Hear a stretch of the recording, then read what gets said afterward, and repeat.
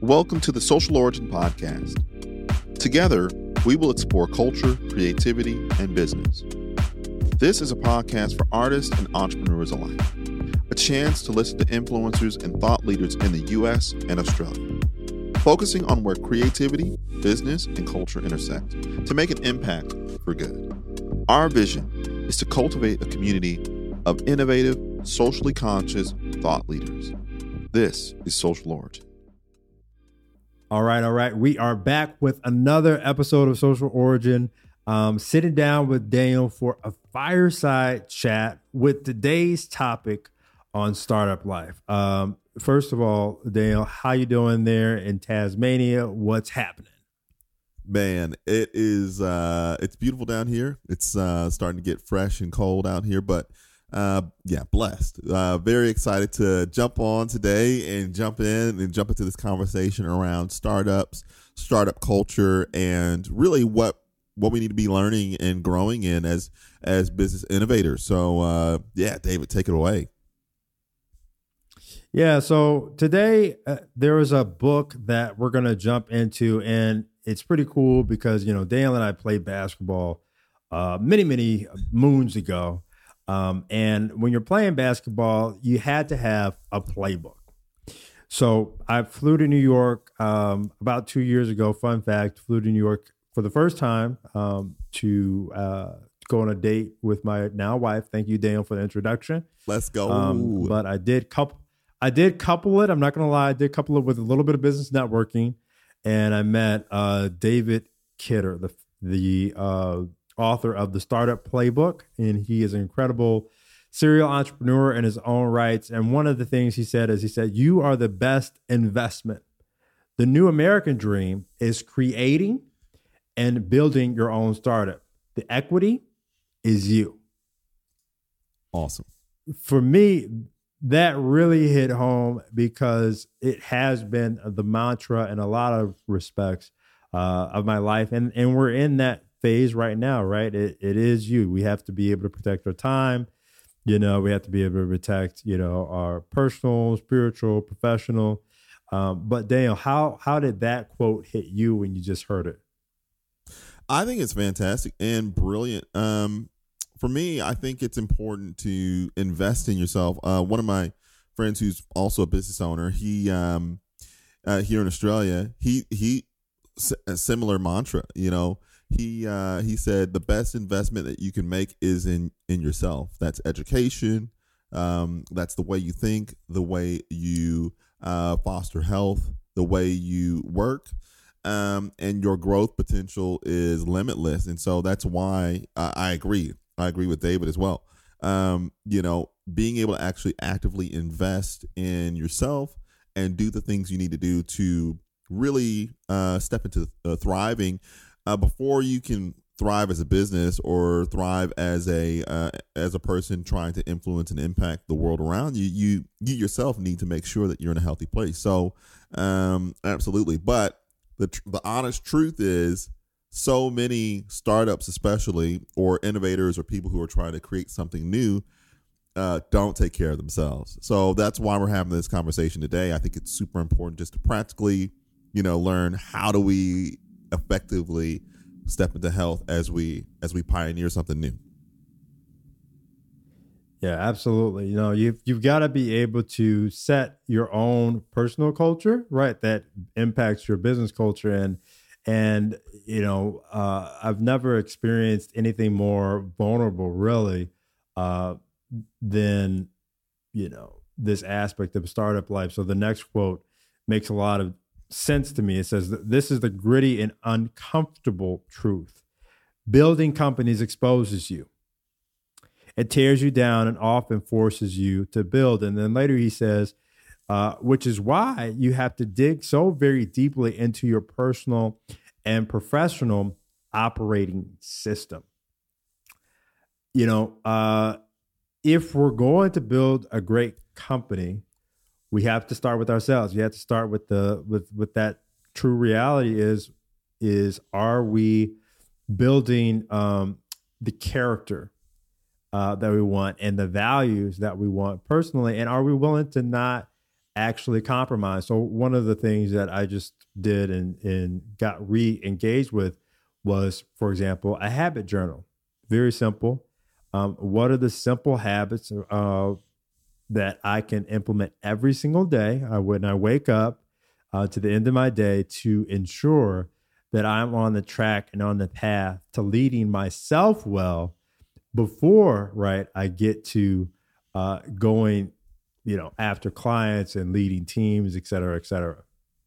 Yeah, it's awesome. I think that's a really, really great practical and daily task that you can engage with. Yeah, one of the things for us, my wife and I, we oftentimes every single year we set goals, and we set 6-month goals, we set yearly goals, and then we set 5-year goals. And it's amazing to see how much you can accomplish when you set a goal and then you work towards it diligently every single day to say, hey, this is what we need to do in order to be able to not define success, but continue to progress.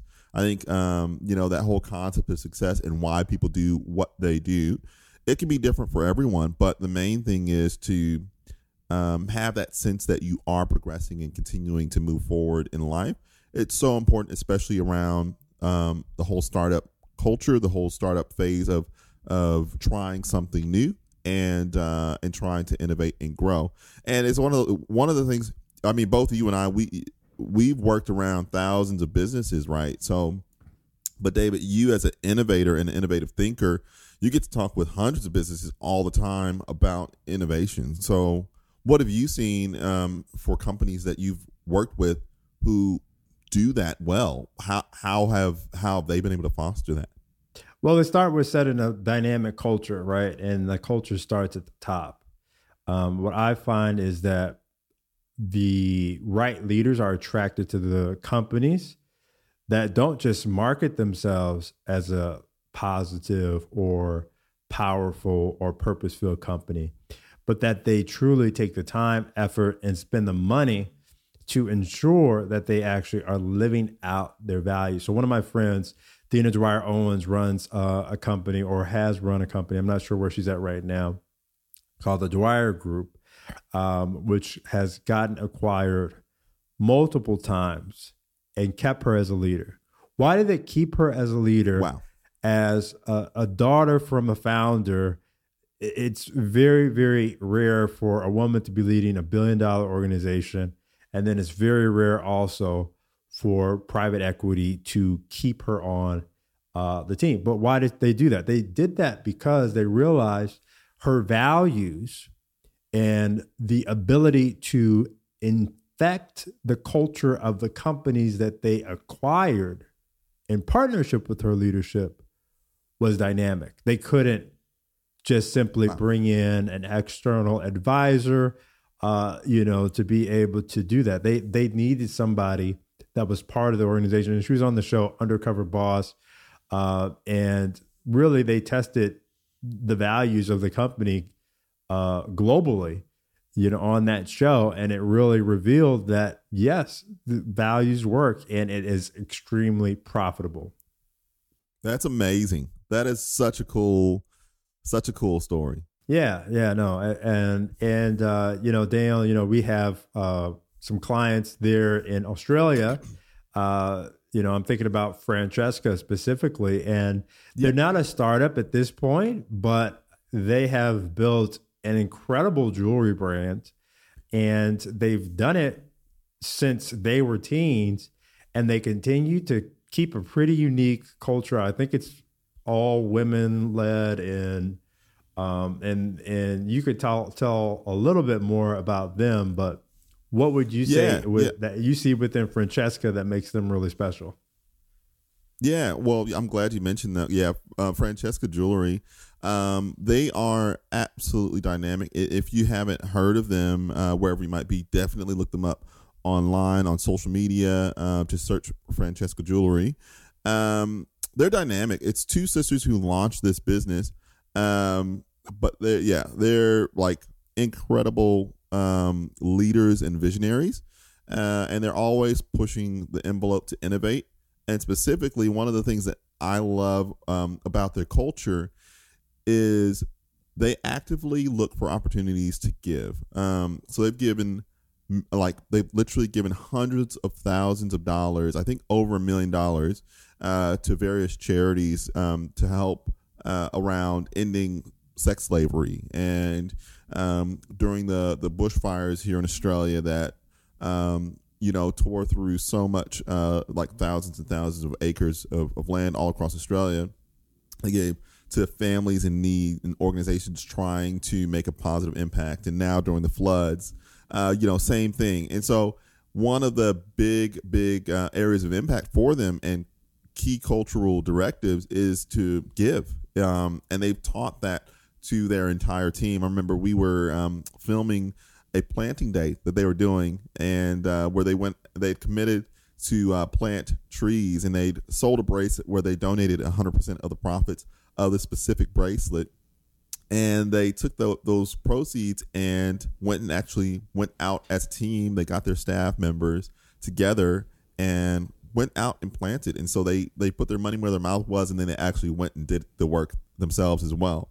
So it's really cool just to be able to see the impact and be able to showcase that and capture that, and then share it with the world, because it's about how can we make a difference, and by giving your team members, by giving your employees the ability to create a positive impact, it does change the work environment completely, and it takes the concept to a next level of, like, you're not just working. Now you're actually making a difference every single day with the work you do. Yeah, that's good. And you mentioned that, they were planting trees and they did it themselves. They did the work themselves. They actually had their hands dirty. And I think that is a true leadership lesson, right? I know that I was talking with someone and they were saying, Dave Ramsey was at a conference, and he's a very successful individual, and he was, at the end of the day, still very active in getting his hands dirty at this conference and really helping and supporting. And I also know, for example, within innovation, when you asked me that earlier, it is that the person at the top has to have an awareness of the product offerings that they're building out, and actually be, in my mind, able to get their hands dirty and build and create products that innovate. So Francesca, right, they're not just outsourcing their product design, right? They're actually building and designing and getting themselves daily thinking about what is next. How do we creatively put together, the next collection? And then they're doing the work themselves to really be able to build that out. And some would say, oh, well, once you get to a certain level, that's beneath you. Sarah Blakely, a billionaire, right? Founder of Spanx. And I was listening to her story right here in the Startup Playbook. And at the end of the day, she said she hired early on a CEO, because she knew that what she wanted to do more than anything else was actually be in the product design, to be looking forward to make sure that she could set the pathway for new products, new expansion. She just got acquired and did a generous share with her employees. And I think that it is that mindset of being able to look out, but also get your hands dirty, that's really pivotal for innovative leaders. I love that. Yeah, that's a fantastic point. I love it. I think innovative leaders, I think one of the biggest challenges for innovation is success, which is a funny thought, a concept, but one of the biggest challenges for innovation is success, because success, if that's the end goal, which is great, everyone wants to be successful, but it can slow down innovation, because there is a trial and error part to the whole process that, it is exactly what you said. It's about getting messy. Sometimes you have to get in a workshop and just make a mess so you can create something beautiful or impactful or practical, or, you know what I mean? But yeah, I'll let you move on to the next point, but yeah. No, yeah, and it dovetails in well with the last quote that I was just going to share from the beginning chapters of the Startup Playbook. And that is, he says, I feel one of my most important jobs at my companies is to give my teams the ability to take great risk without fear of failure or peer contempt. And, at the end of the day, the fear of failure, the ability to set a culture that's healthy for people to say, hey, listen, no, understand that your space and your environment here gives you the opportunity to play and to create. And yes, there's accountability, right? We're not saying that, go spend $100,000 on an idea that you didn't think thoroughly through. But no, it's the question of, are you actually giving people the opportunity to come into their job, to think creatively, and know that there's enough trust and value for them to be able to bring innovative ideas to the firm that can be heard and then implemented and tested without that punishment. And I feel like when ideas of failure actually, and frankly, I'll even say this, is when ideas of people failing and going through and say, hey, there's no worries, we actually have learned through that, then it's an opportunity for people to really come with a fresh perspective and those new ideas every single day. I love that. That's fantastic. It made me think of one of our previous guests on Social Origin, Sri Chalapa, and your conversation with him. And I absolutely love his content on LinkedIn. And I was going to say, for our listeners at home or in the office or on the train, wherever you might be, head over to LinkedIn, check out Sri Chalapa and check out his company, Engagely. It's incredible, Engagely Inc. So definitely search that on LinkedIn, search it on social media, because he's creating some incredible content around people and around culture and the way we work. And one of the quotes that he created that I love was this one: "Don't be impressed by money, be impressed by love, respect, and dedication." And I think it's fantastic because it really at its core, it showcases a united team, and it showcases a team that's trying to drive, yes, outcomes, but also impact. So thanks, Sharif, for that. And David, thank you for this time together. Like, I think this is absolutely invaluable that we get to connect and we get to chat through these aspects, and I can't wait to do this more. No, Daniel, this has been a great time, very enriching. I love learning about startups and startup culture and being able to share as well with our listening audience, because I think that there's so much value. And for so many people who are working in business, working in creativity, or trying to make a positive impact or a positive difference through the work that they do every day, I think it's so important to have these types of conversations. So I can't wait to do it more. For those of you listening at home, thank you so much for joining us today.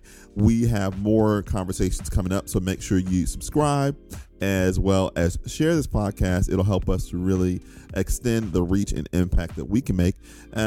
Also, please do follow us on social media. Just search Social Origin and you'll be able to find us. But otherwise, if you want more content like this, please visit our website at socialorigin.net. And we can't wait to see you next time. Thanks so much.